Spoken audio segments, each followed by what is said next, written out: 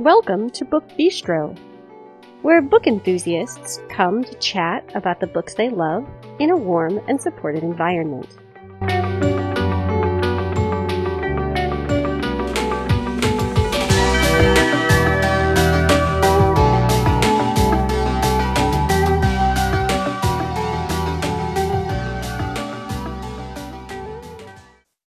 Today is Tuesday, July 14th, 2020. I'm Shannon, and I'm here with Stacy and Sarah. And there are a lot of things that we could talk about tonight. We could talk about Broadway musicals, which we were doing before we started to record. We could talk about Egyptian artifacts, which we also were before we started recording. But we will not talk to you about any of these things because this is a podcast about books. So today's topic is the romances of our youth.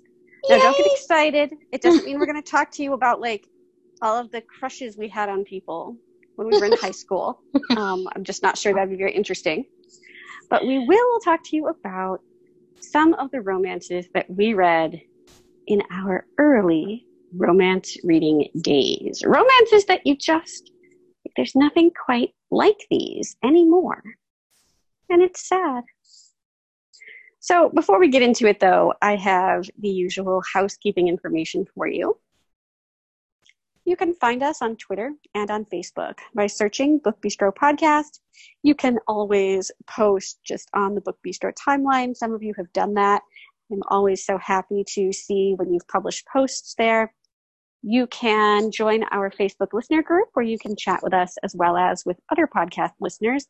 You can keep an eye on some of what we're reading. We usually update you each Wednesday with a look at our current reads. If you'd like to get a hold of us and social media is not really your thing, you can email us. That address is thebookbistropodcast@gmail.com. And we will just get started. So this will be more of a free-flowing discussion rather than summaries of specific books, just kind of talking about so many of the things that we loved as young romance readers. So for me, my very first romance that I can actually like pin down and name as like the romance novel that I read first was Velvet Angel by Jude Deveraux. You didn't read them in order. No, because I got it from the library, and they sent me Velvet Song and Velvet Angel.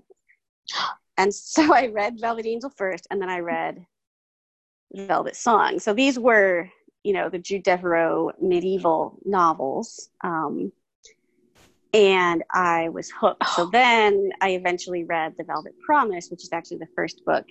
Yes. And then I read the second one. Was actually Highland the last Velvet. One. Yes. Yeah. Yes. I didn't like that one. I didn't like that one as much. It's interesting, but I did though. like it. It's interesting that Jude Deveraux was your first foray into romance as like adult romances, because the first romance that Sarah and I ever read was what, Sarah?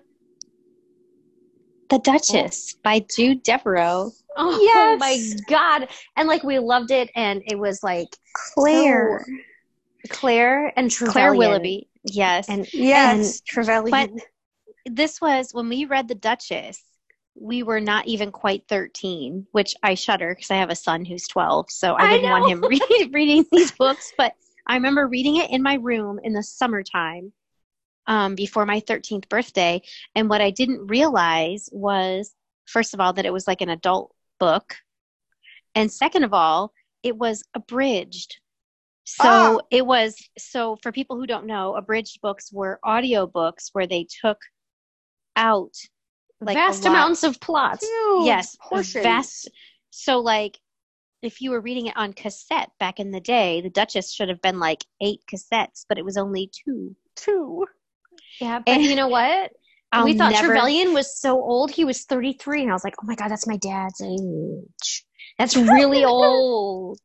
And now we're like in our 40s, and now we don't find 33 be quite so old. I No. was a similar age. I think I got Velvet Angel like the fall of my 8th grade year, because I remember coming home from school and having it there, and I was just like laying on my bed, and I was like, wow. So did your mom know the content in Velvet Angel? No, we never told our mom either. My mom is not a reader. No one in my family, aside from my paternal grandmother, is really much of a reader. So my mom never really knew a lot about what I read. Now, I'm sure if I went to her and said, well, Mom, I'm reading these books and these people are having like all kinds of sex. They're supposed to be eating dinner, and now they just like had sex and made a big mess of all this food. I don't think she would have been a big fan of that.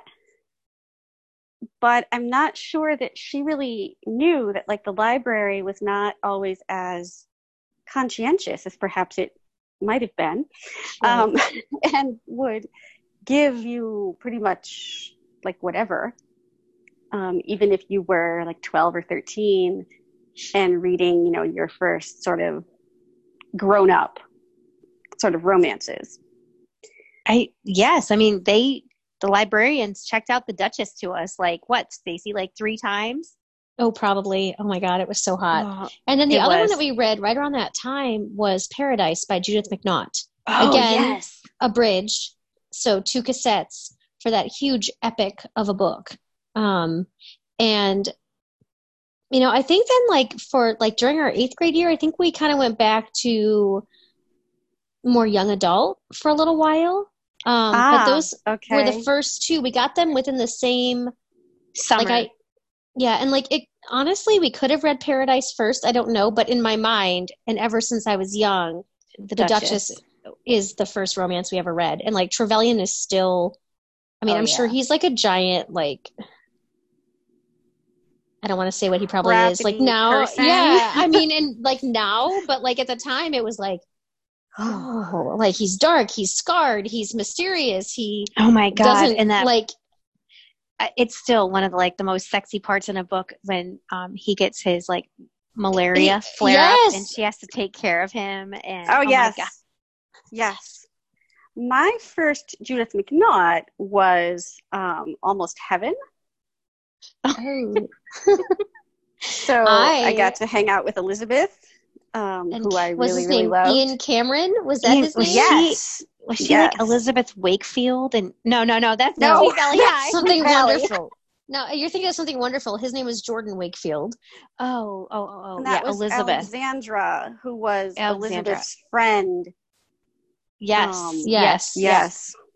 Well, in Almost Heaven, I think I was at least a freshman. We were maybe a sophomore, and I read that book, and I was reading I was reading the part where she's trying to cook for him, and I was reading it on audio, of course, and the narrator says, and he began to chew his coffee, and I had this complete like out loud laughing attack in the middle of the night, and like Sarah's yelling at me like, Stace, be quiet. I'm like, I'm sorry, because we shared a room at the time. I'm like, I just can't, like, this is so funny. And then of course she read it and had the same reaction, but I didn't wake her up though. Almost Heaven, I would say, was not my favorite Judith McNaught though. No. I liked Once and Always. That was my very favorite. I love Once and Always. Something Wonderful I liked at the time. It's interesting to think of like what we grew up on, in terms of. But you know what's interesting? Old school. If I read Once and Always now, or a couple of the other like historicals from back in the day, like the first time, like the first sex scene, it was rapey.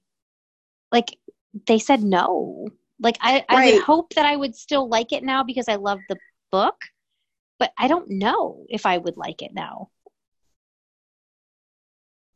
There's a part of me that is like really torn about that. Like I would sometimes really like to go back and sort of revisit The Duchess or The Raider, also by Jude Deveraux, The Raider The was Temptress. so good. Yes. So many of those. And yet I worry sometimes that if I do, like, what if I don't love them the way I used to? And what if it sort of like ruins the nostalgia for you? Like, oh my God, the magic. You have to have the magic. Like, I mean, when I think of romance, even to this day, I think of Judith McNaught and Jude Deveraux. Like, those are the two that like really stand out for me in like my young romance reading adventures, and my like not even knowing necessarily that it was romance, just knowing that I liked that kind of book. Like whatever kind of book it was. Yes. So I know for me, the one that sticks out in terms of like that really sort of told me that like these were actually books for adults that I was reading instead of just sort of the normal, you know, like other stuff I read, was when I read Secret Fire by Joanna Lindsey. And it's set in Russia, I believe. And this woman is somehow like taken captive by like this Russian prince. And he gives her some kind of drug, which is like not good now. Like we don't want people to drugging people now. But whatever it was he gave her, and she was just like so aroused. Yes, and she's I remember this about, now. Like the sheet, like against her skin was like totally like turning her on. And I had never read anything like that before. Like I'd read, you know, sex scenes in other, you know, in other books, but nothing that was quite as, I don't know, like overtly erotic, I guess, or like intended to be erotic. So that one kind of stands out to me as like, wow, you know, I've actually moved into like the books that like, adults read.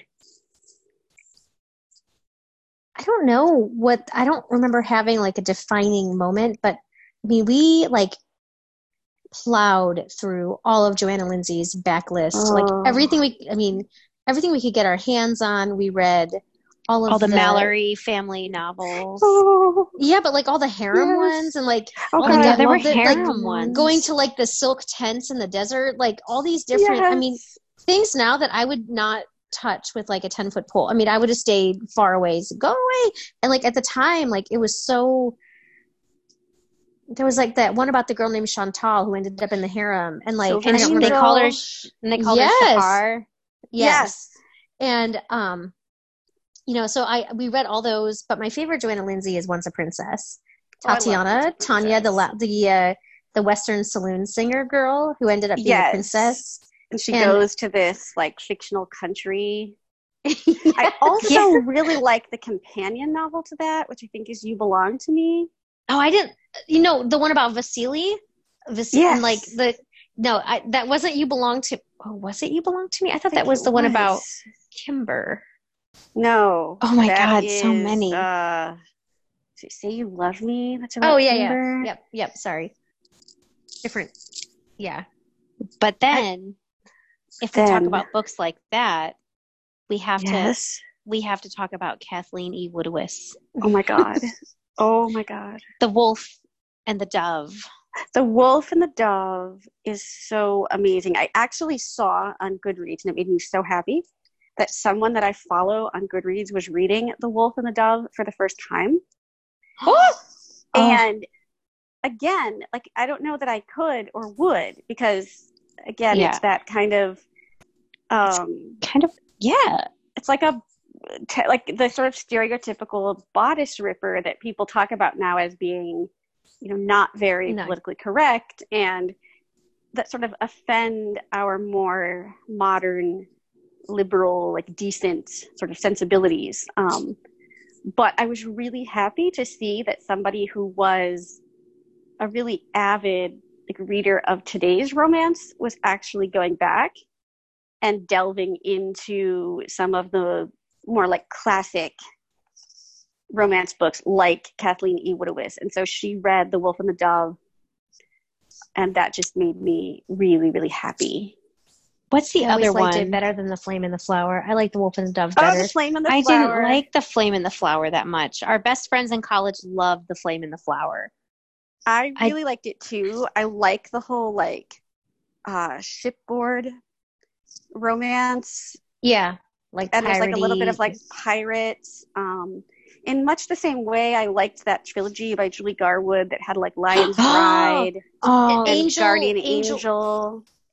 And And The was it The Gift. Gift? Yes.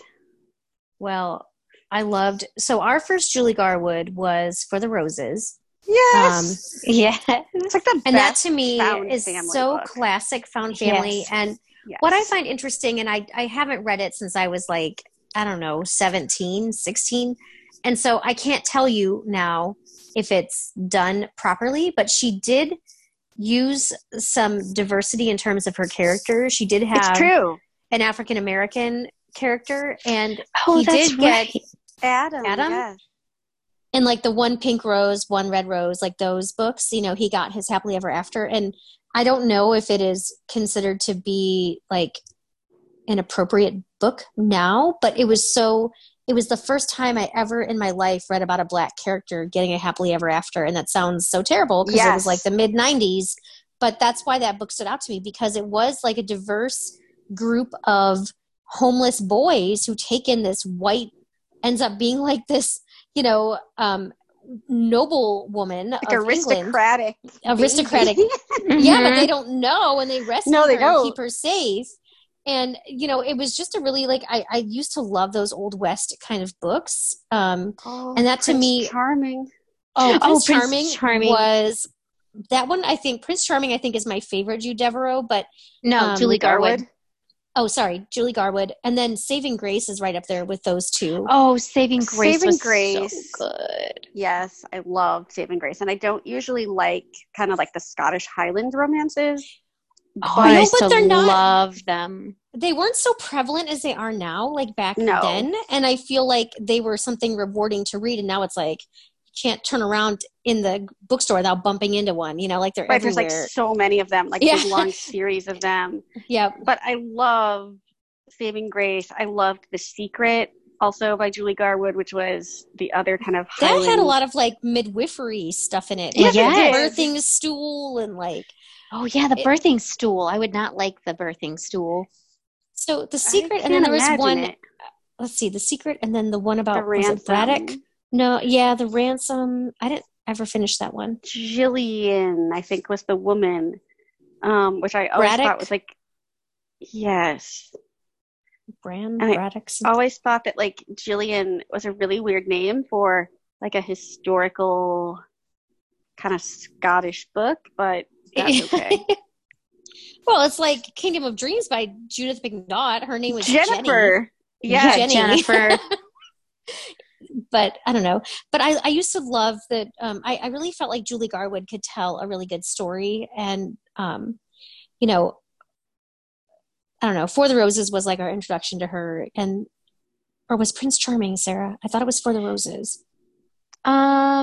Well, For the Roses we read was first, I think. Prince Charming was an abridged book.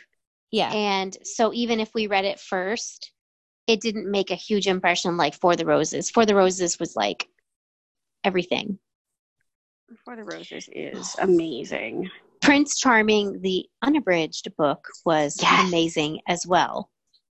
Yes, it was the perfect like Old West, like adventure. Really snooty like British woman comes to America and she's like living, you know, on the prairie and like trying to rescue these two. Yes, Lady Taylor. And what about like did you read the Linda Lale Miller books back in the day? Oh yeah, yes. All of her historicals. Yes. Yankee Wife. People really like to eat food off of other people in her books. I felt like not anymore, but back in the early 90s. I haven't read any of hers recently. Like no, I haven't either. They're all Western kind of now. I haven't read any in like 10 years. Nostalgic, like when I see her name. Yes. Because she actually wrote my very first kind of like paranormal romance, which is like a vampire trilogy. For All Eternity, or was that what it was called? Yeah. Eternity. Yes. No, yeah. For All Eternity, Till the End of Time, and Forever in the Night. Oh yes, that's the one I'm thinking of. Yes, Forever in the Night was the first one. And, Me too. back when we were first starting in romance, like there just wasn't a lot of paranormal. Like you didn't see vampires and witches. Like you saw some kind of like wise women in some of the like older historicals, but not witches in kind of the paranormal context that we see them now. And so I really loved her vampire books. Same with time travel. She wrote a couple time travel, and I feel like, and those were exciting to read, back then. Because there was just not a, Beyond the Threshold. Yes, Beyond the Threshold. She had some really good books, really clever.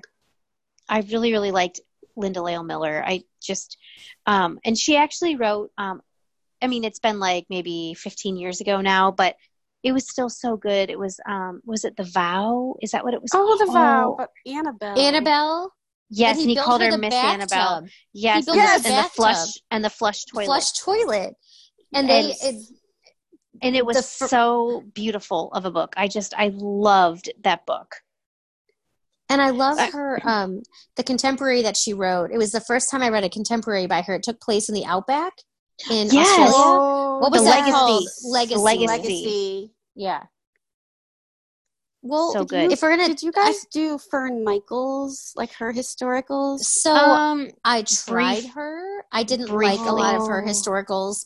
I remember I read For All Their Lives by Fern Michaels. Oh, I love that book, and the Vietnam I was book. so angry. Oh, the ending. I thought for sure she was going to end up with, was his name Mac or Malcolm? Mac. And she ended up with Luke, and like she wasn't happy, and like it was the first time I ever felt betrayed by a book, like betrayed by an ending, and it was that book, and like I didn't know what to do, and because I did not at the time.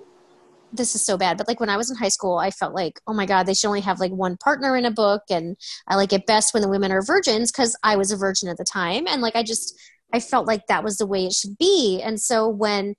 What was her name? Was it Casey? That was her name. Casey. When Casey had a couple different very meaningful romances, I didn't know what to do with that. Like, and the book should have been more educational to me than it was, but I just assumed because she was with Mac first that would be the man, that would be, she'd ultimately make her way back to him at the end.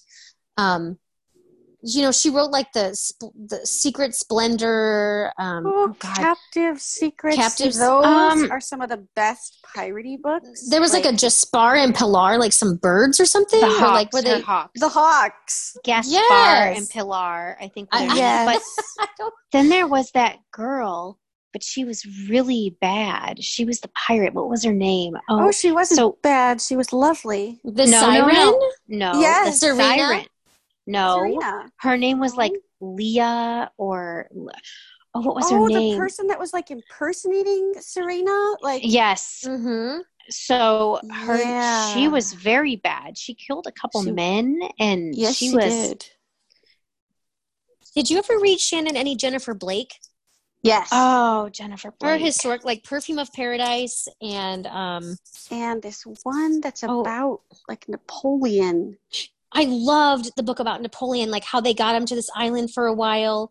Oh God, yes, I can't remember what it's called.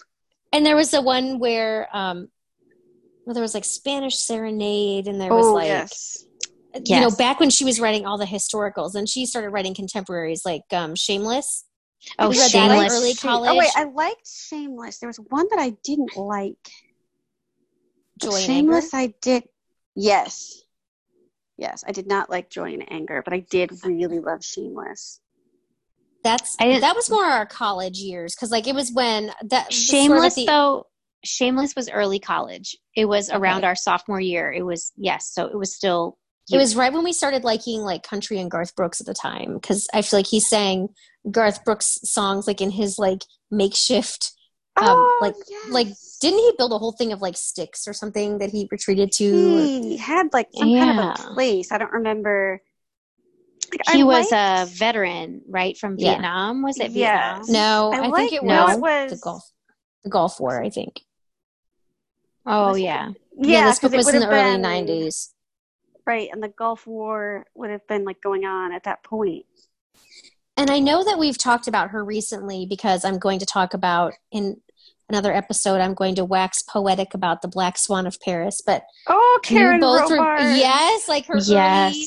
Oh my God! In high school, we read like After Midnight and yes. One Summer. Oh, One Summer. Oh my God, that was the The creepiest book. whole like reincarnation thing was like so. The whole thing was like the possession and the reincarnation. I loved it a lot.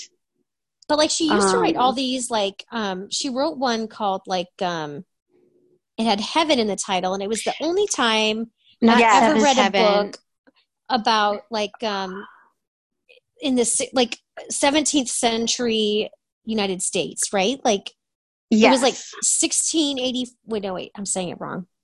Wait, what would that have been? I'm so bad. It was like in the 1600s. Right.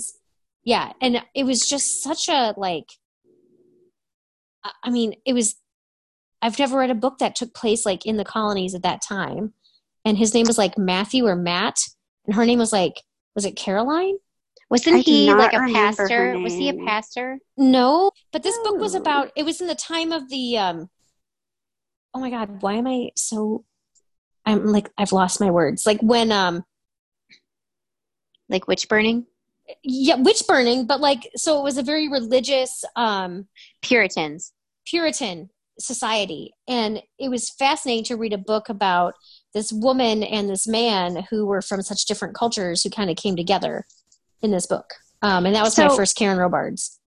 I don't want this whole episode to be about historical romance, but do you know there is one author that I read in late high school, early college, who then I've read again multiple times. I've gone back and reread all of the books that I read back then.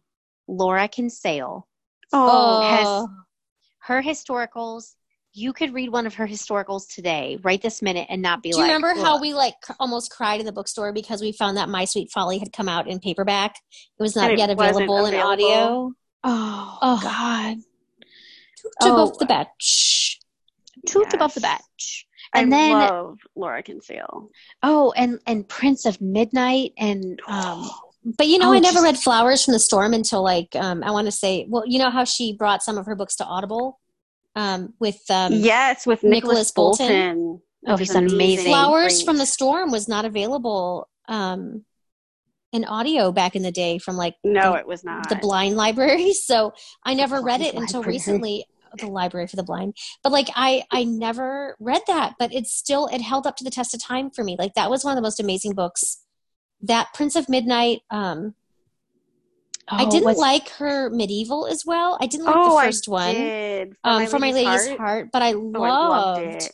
I loved when I read years later. I read the second one about oh my God, the kid in the oubliette.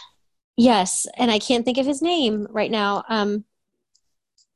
It was a sequel to that, and it was so amazing. But I read that like probably 15 years ago, and she got some flack for writing it because there was sort of like some like angry sex, BDSM. Kind of yeah, and Rigoletto was his name. Yes. And I loved that book so much, and I'm blanking on the name.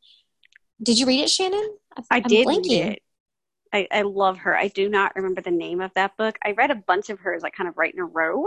Shadowheart. All of their yes, and so all of her titles kind of run together for me. I want to talk about one more author before we like bid go to historicals farewell for a bit. Okay, but I really fell hard for Catherine Coulter. I was going to say that with the Sherbrooks. Yes, the Sherbrooks. Like I'm always like a huge lover of cats. Like that's just one of my, I don't know, sort of like signature things. And I loved that these people in these books had cat races. And they could actually convince cats to race for them. I forgot about the cat races. Yes. And I thought that was a racing cat. Yes. And these people like had these big like groups of cats that they trained to race, and they would all like go out to this track like on somebody's property and race their These cats would race. And I just remember thinking like, wow, I wonder what was the second so the Sherbrooke Bride was the first one. And then what was the one where they were in like Jamaica or something? The Hellion Bride. The Hellion Bride and then the Heiress Bride. And the Heiress Bride and the Scottish Bride. The Scottish Bride was so good too. St. John, right? Nope, St. that John was the Heiress Bride. Oh, the Heiress Bride. Remember the Sherbrooke Bride though? Je ne vais pas à Paris avec mon mari. Merde! And she yells like, I'm not going to Paris with my husband. Shit! And like that's what she yells when the killer is coming after her. But I don't remember why she screamed that. I don't in the Sherbrooke Bride. But all of her women had like enormous breasts in those books. Yes, they did. And I'm like, but yes, they did. Like size 2 figures with these enormous chests. Yes. Like the Generous Earl Brandella, they turned it into the Duke. Like they re-released the book years later, but it did become the Duke. Yes. So there was that one, and then there was, I think Alex and the Sherbrooke Bride had the giant boobs. Like that. Seriously, I'm like, where? And but Alex, she wrote was it her cousin or her sister, Melisande? Melisande was not a nice person. I think that was her sister. And they like had a fight, like over the Douglas guy. Oh yes. Like, they were Didn't she end up like... with Anthony though? Some guy named Anthony, Melisande and Anthony. I think she ended up. Yeah, I think they ended up figuring that out because I feel like she had children then. Melisande. She did. The beautiful Melisande. Yeah. Sorry, I'm choking on nothing. She wrote some great, like she wrote all these Viking romances back in the day. Do you remember those? Oh my God, I love the Viking romances. Midnight Sun. Yeah, but again, there was some rapey stuff in there too. Oh yeah. And he got her a slave collar. Yeah. And then Hawkfell Island, that was so good too. Yes, there was Lord of Raven's Peak, Lord of Hawkfell Island. Yes, Catherine Coulter. So I followed Catherine Coulter into sort of her contemporary, like romantic suspense. Yes. No. I'm sorry, not Sherbrooke. I'm Lacey and Sherlock. Lacey and Sherlock. Yes. I'm sorry, Sherlock Savage. and yes, Savage and Sherlock. Yep. And I really enjoyed like her first, I would say 6 or 7, like FBI. Yeah, me too. Very series. Clever. Yes. That series is still going on. Like the 24th or 25th is coming out at the end of this month. And I don't read them anymore. No. But sometimes, again, I think about it. Like, what if I did? So I read The Maze when I was 19. Do you think we could go back now and reread The Maze and still be okay with it? Or do you think it'd be weird now? It was so scary. I remember being 19 years old. I had just broken my ankle. I was stuck in bed, and it was a really hot summer right before my sophomore year of college, and I read The Maze. And I mean, I still remember it. I mean, I've read so many books. Things really blur together for me after a while, but the killer in The Maze, they called him the string killer because they made a maze out of string. And this is like over 20 years ago, and I still remember the string killer. And and he was like horrifying. And I feel like that was my first real like romantic suspense book with Lacey and Savage. And I loved it so much. And then there were a few more that came out, and they were just so good. But then after a while, Target. Something Cove. The Cove. The Cove. Right? That was the very first book where you see Dylan Savage. I read The Maze before The Cove because I didn't know any better. He was in this town with like all these creepy like senior citizens who were like super twisted and evil. It was like not a great place to be. But I look at these when I see them, when I'm making the list for like our monthly picks episodes and things like that. And I see Catherine Coulter, and I'm always like, I wonder again, like how, especially since this series is still going on, like I wonder how she's carried it forward and like what they're like now. When you see her name, when you see her name, do you feel like that nostalgic, like, yes, like I think of the Sherbrooks and like Mad Jack. Mad Jack, yeah. Yes, I love Mad Jack. So I always wonder, like, how would it be? Because there are authors that I read a long time ago that I still read now, namely like Nora Roberts, Sandra Brown, and their books like, we've talked about Nora before. In fact, a whole episode about Nora Roberts. But her books kind of move forward in time. Like there are some that have a very sort of contemporary feel, like for today.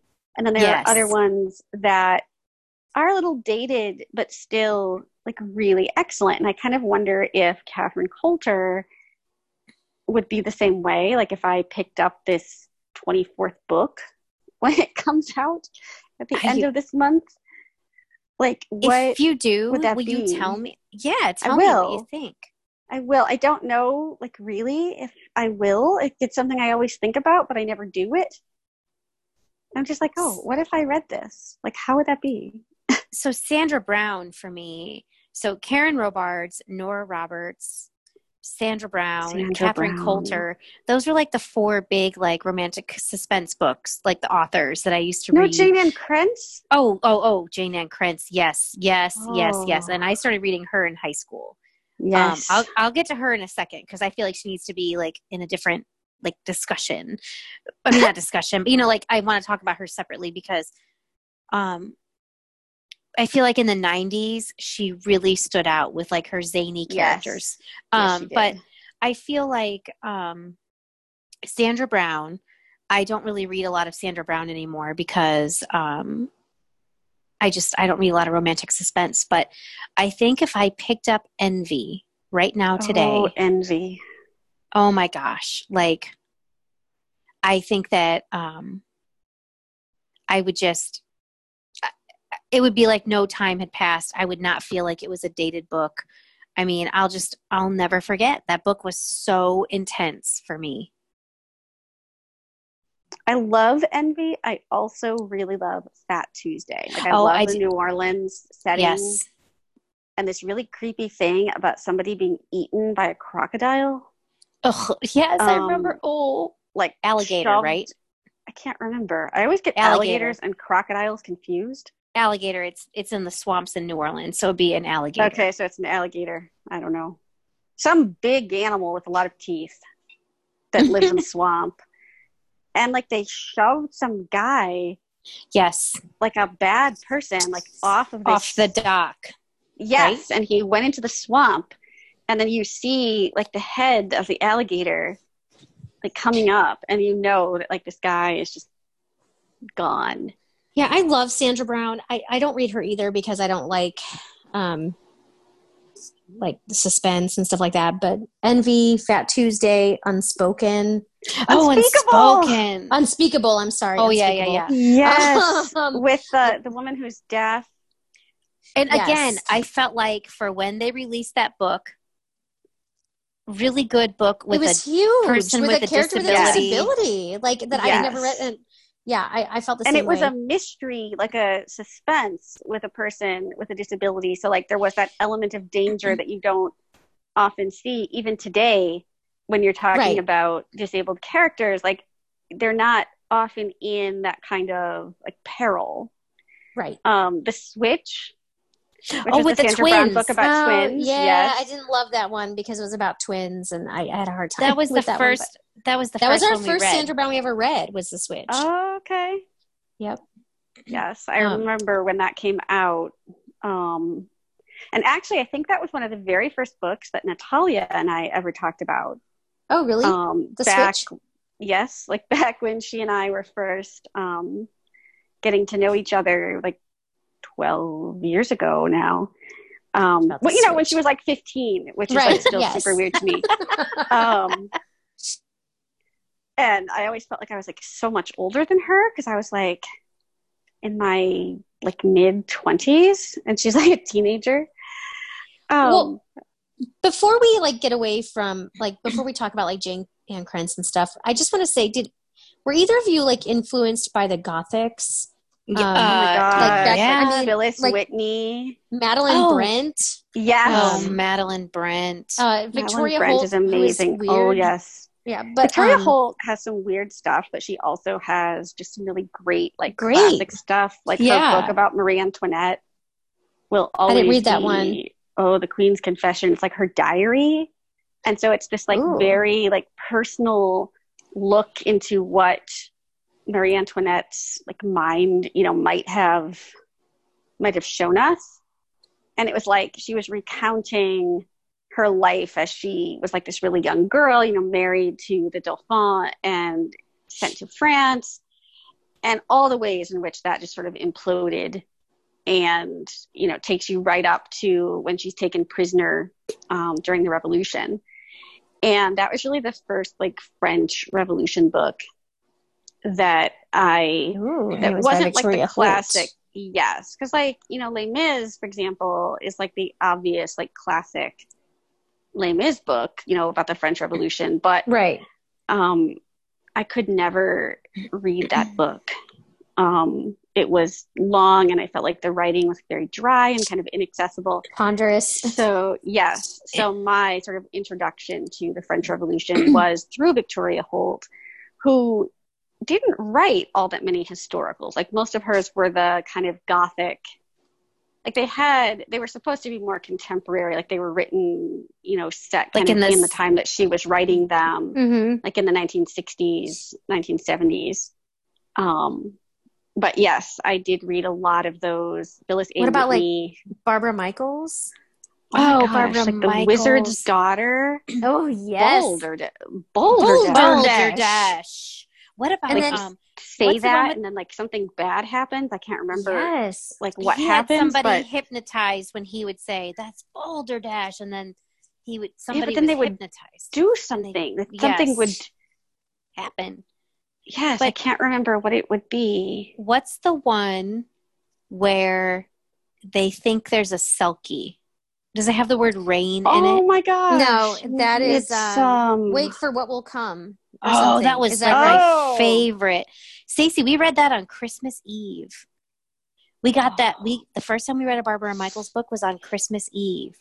And wasn't Barbara Michaels Elizabeth Peters? Yes. You know, I think that's true. It is true. So she wrote like Crocodile in a Sandbank, all of the Amelia Peabody mysteries, and we loved which I've those. never read. In high school, we were obsessed with Amelia Peabody mysteries. And Ramsey, was that her husband's name? Her son was Ramsey. Her husband's name was, I could have just said it till you just, Emerson. No, Emerson. Emerson was her husband. Emerson.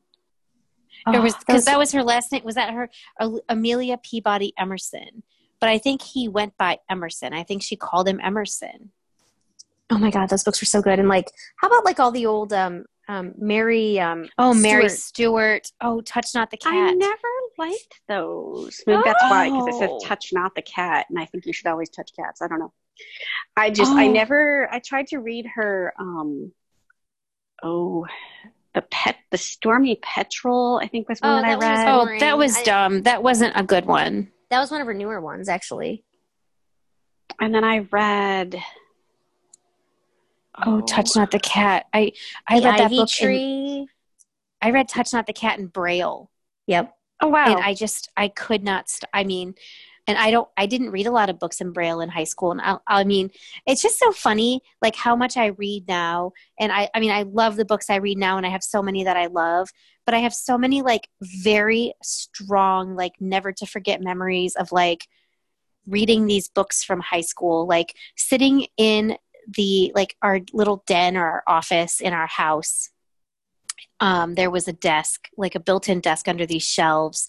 And I sat there like for hours after school, like every day, and read Touch Not the Cat in Braille. I used to read Braille, like big Braille books. I would my parents had this like open staircase that led up to their bedroom. And you'd sit on the stairs. Yes, I would just sit and like kind of lean my back, like I would be like sideways on the stairs, and I would like lean my back up against the wall, and I would just be kind of like sprawled across these stairs with like these huge Braille books that were kind of like draped, you know, across your over whole, your like, stomach, lap and stomach. Yeah. Yes, and I would be like that, you know, forever. And like my dad would come home from work, and he'd be like, you know, can you get off of the stairs so I can actually like use them to go up? And I was like, no, it's like my little reading perch. Like I don't really want to move. Well, like what about I read a lot of things there. I read that book. It was Madeline Brent. It was the book about the circus, like the trapeze. I wish I could remember what that book was called. I know, but like she wrote like Tregarin's Daughter and Moonraker's Bride, and yes. Tregarin's Daughter, circus book. I'm blanking, but it was like was her name Chantel in the trapeze? No, Chantel. No, Chantel was a different one. But there was like a trapeze and like, I cannot. I'll have to go back and look at all of her books and then say do you it, remember the book where Michi was well, in the book, I don't know if this is actually appropriate to what to call someone now, but in the book they called her an Aborigine, and she was in Australia, and then she went to England, and she became Meg, and then they had to go back to Australia, and she had to revert back to like her like Michi days and like get these people through like the outback, and like, oh my God, those books were so good. Madeline Brent is so excellent. I feel like you don't hear a lot about her, like when people are talking about, again, kind of these like classic Gothic romances. That's not a name that you hear, even though I think you should. Sadly, I think a lot of her stuff has gone out of print. And so for people who never got the chance, I think that's part of what makes me sad about a lot of the romances that we grew up reading. Like a lot of these authors aren't alive anymore. Like we lost Joanna Lindsey pretty recently. Rosemary Rogers, who I didn't love for like the things that she wrote, but I admired her for being, one of the very first like sweeping historical authors who were not afraid to write about women's pleasure. And so like she's gone now. Patrice Small is gone. Like a lot of these authors that we grew up reading either have passed away or aren't writing. But like Jo Beverly is gone. That's sad. And she wasn't very old. No, but that just like messed with me. And a lot of these books that we're talking about, I don't know how available they are. Like libraries and stuff still have them. But a lot of stuff I don't know. Like if you go to Kindle. I mean, would people now even think about reading like Madeline Brent or Phyllis Whitney or like, I don't know, like Victoria in so many Holt? ways, I hoped so. Like I would really like, I mean, obviously if like Gothics aren't someone's thing, then probably not. But if you like some of the like Gothic novels that are written today, I feel like some of these people that we're just talking about were sort of foundational in creating that genre and really perfected the whole like spooky house and dark and stormy nights, mysterious hero. Yes. And like super creepy relatives that like you don't really understand like how they relate to you, and are they like, do they like you or do they want to kill you? Like you don't really know who to trust. And I think so much of that writing is like so much of today's writing hinges on some of that stuff. And I wish that people could or would even, I don't know that they can't, but I would really like to encourage people who maybe didn't grow up reading some of these things, to go back and even just pick like a Madeline Brent book if you can find one, or a Phyllis Whitney book. I know Phyllis Whitney, some of her stuff has been put out in ebook. Oh, really? Yes. And so, if you do like your public library, you might be able to find some of them there. But I highly recommend some of these things, even if you read them and you recognize them as being problematic for like our knowledge today. I think to read them and understand that these were books that up until that point weren't being written and were sort of the forays into romance, which eventually kind of evolved into women's fiction and really gave women a place to talk about, some of their like desires and fantasies. Agreed. But then we've talked so much about like all the historicals and like the Gothics, but what about like the early Jane Ann Krentz, like Trust Me and what's my favorite one called about the woman who owns the inn and the guy named Max Fortune that comes to stay.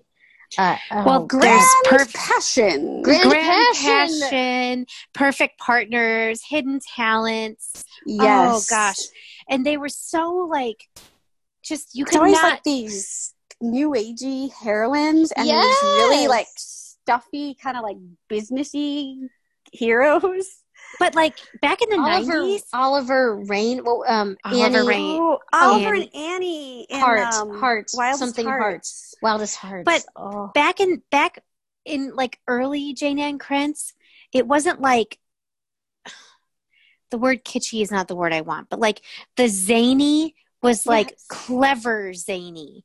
You know what I'm saying? Like it doesn't always like absolutely positively. I think was like one of the most so clever. Good. Yes.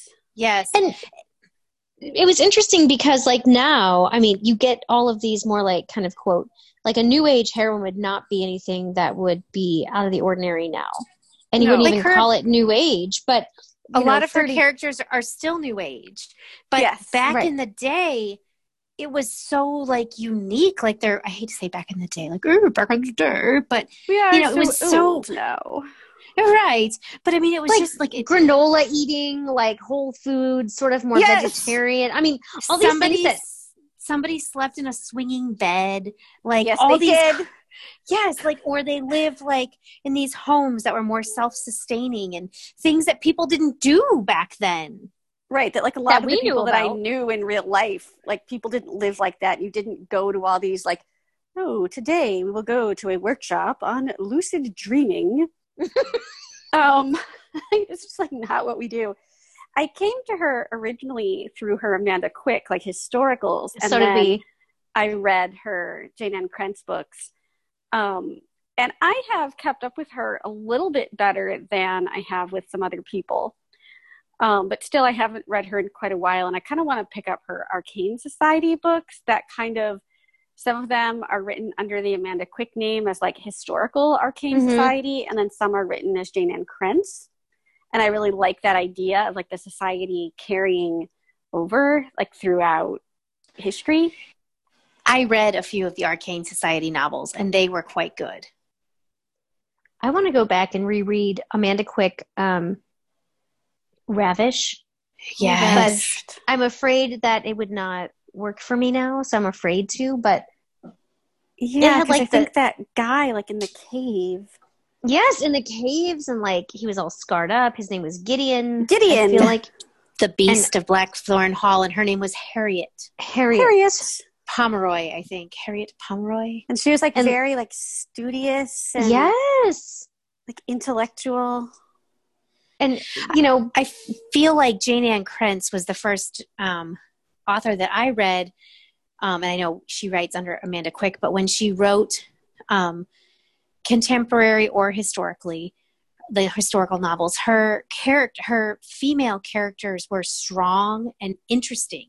They weren't all like the beautiful flower, like they were. Right. They had interests, like, you know, that Harriet, I think, was like an archaeologist or something. Yes.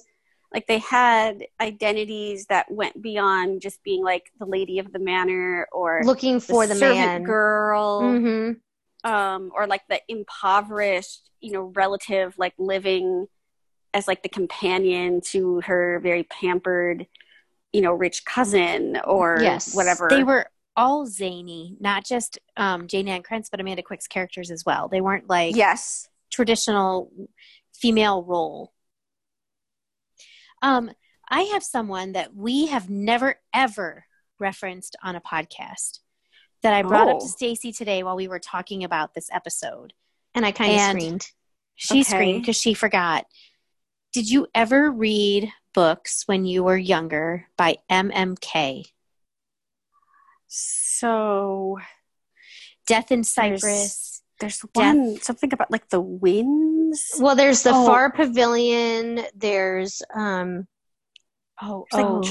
Winds. Trade Winds. Yes, so that one I read. An epic, sweeping, like epic novel, and she wrote some like historically ones, very long, and then she wrote like, was it the lots Ruby about like or India India. Yes, and China. Yeah.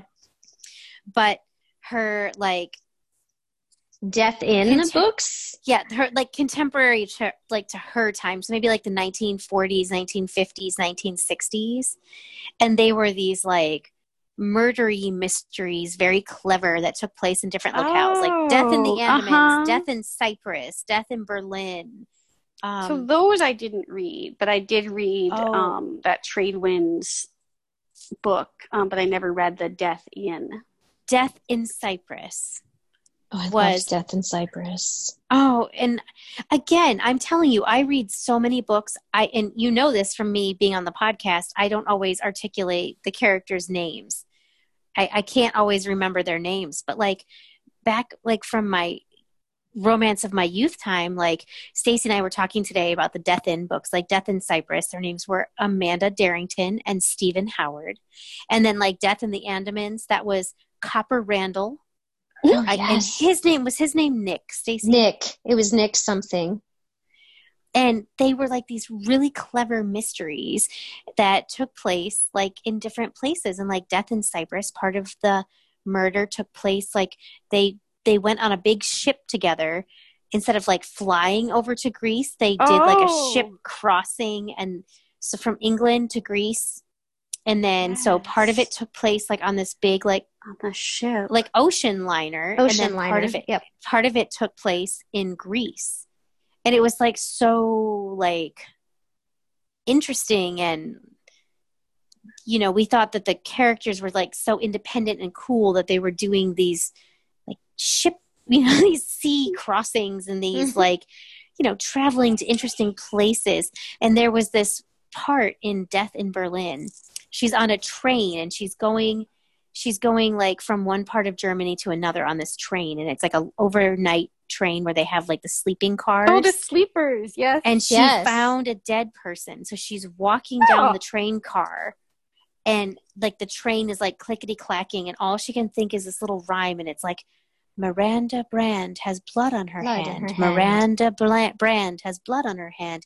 And it's just like these crazy, like, I don't know if they would even be remotely interesting now. But, oh my God. We love them. I don't know. They were so, like, the places were so unique and interesting, and, you know, just like the cultures were interesting, and you know, there were always like these intrepid young heroines who solve the day and have great romances. And Death in Zanzibar. Oh yeah, Death in Zanzibar. Yes. So we are running long here, so unfortunately we are going to have to wrap this up here pretty soon, but I'm wondering what each of you think of, like, why is it that you think that these books have endured for us, like into our adulthoods, where we have such clear memories of them, even if they are things that we wouldn't read now? And we know, like I said, that we know that they're problematic. We know that, like, we don't want necessarily to read books about like raping and drugging and abducting. But what about these books sort of keeps them as kind of treasured like parts of our past that we enjoy kind of revisiting, you know, when we're able to just sit back and like remember all the things that we've read? I think for me, sorry, Sarah. You go first. Go first, Stace. Okay. I think for me, you know, these were the books that kind of shaped some of my sort of foundation of what I like to read now. So like, I wouldn't necessarily want to read a historical romance about this whole family that's manipulating a young woman.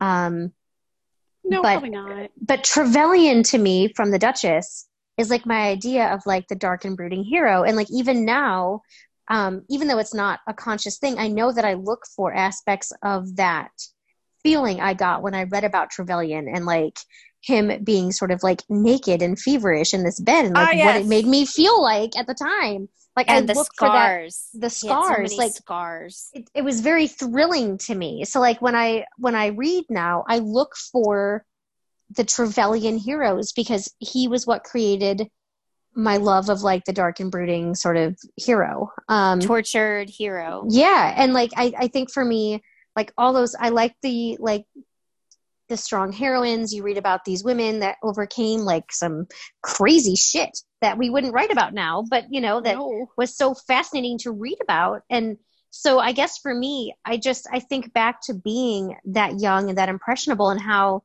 I wouldn't question anything. I would just sink into the story and completely lose myself in these like exotic places and like crazy things that were happening in these books, but I could completely get lost. And I'm always looking for that feeling now of just sinking in and losing some hours and finding like something to romanticize, either a place or a hero or a heroine that makes me feel really like, oh God, she was kick-ass, And so for me, that's kind of what I remember now, is like how I felt reading some of these like epic romances back in the day.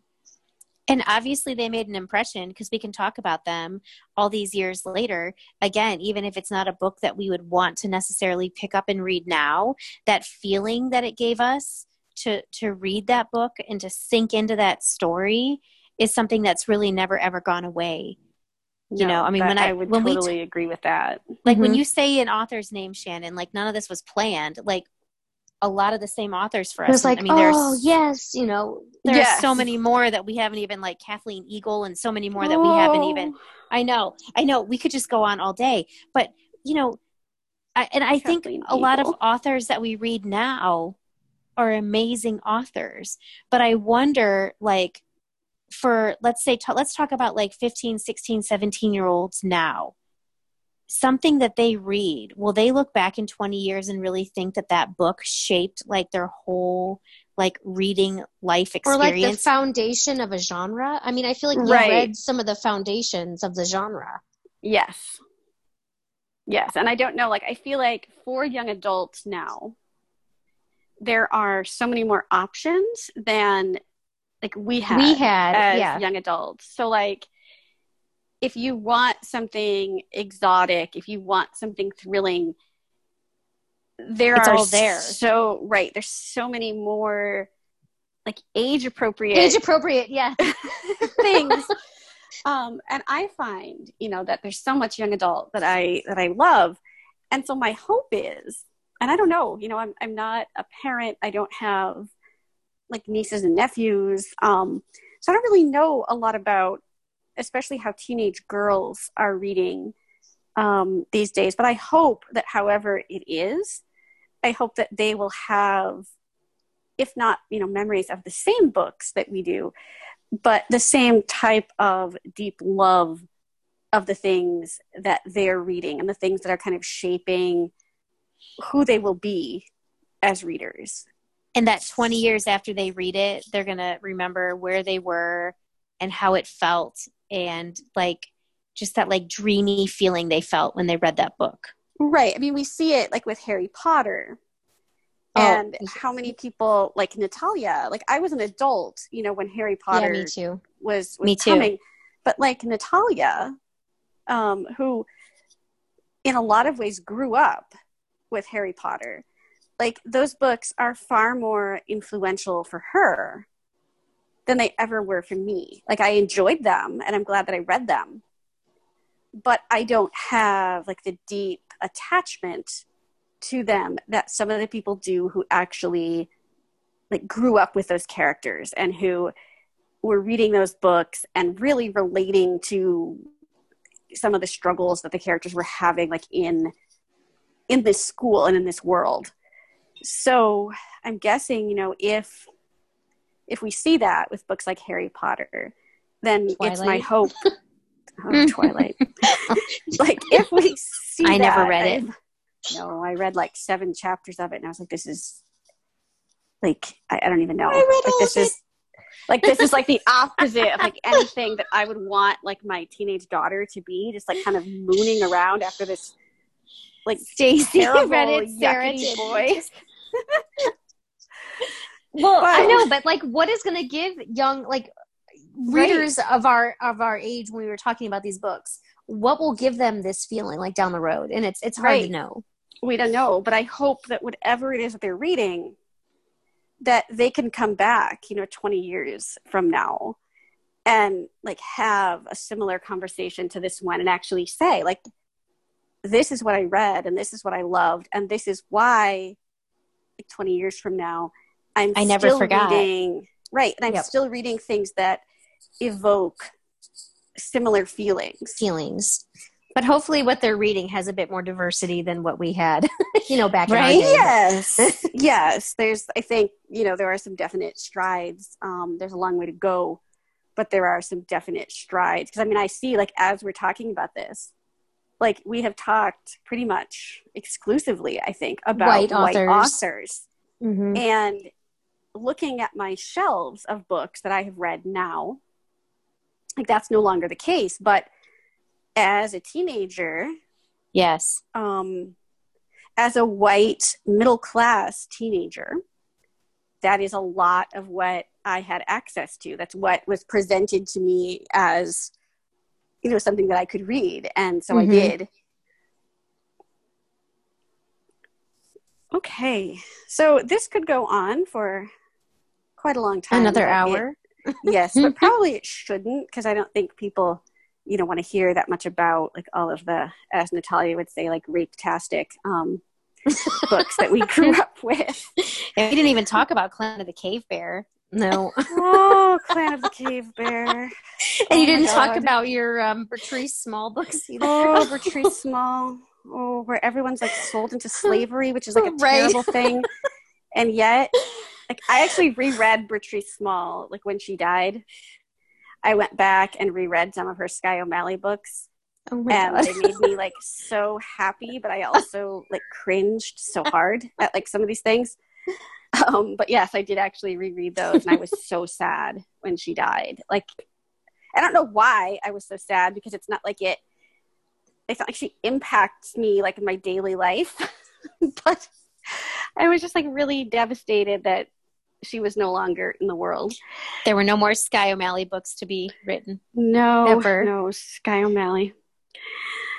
All right. So I want to say thank you to Stacey and Sarah for sharing some awesome bookish memories with me. We grew up as teenagers in roughly, the same time.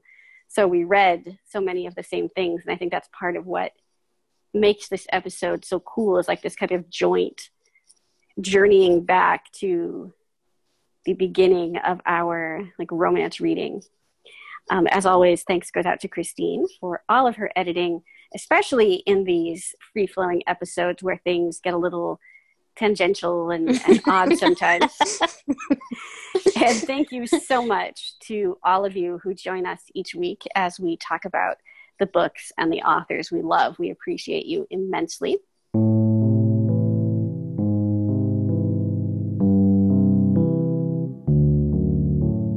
If you would like to let us know your thoughts, you can do that by leaving us a rating or a review on Apple Podcasts or any other platform you use to access the show. And not only does it allow us to see your feedback, but it also helps other book lovers to find us, which is a great thing. So I will be back next Tuesday morning with more bookish fabulousness. And some number of us will be back on Friday with more discussion of great books. Take care, everybody.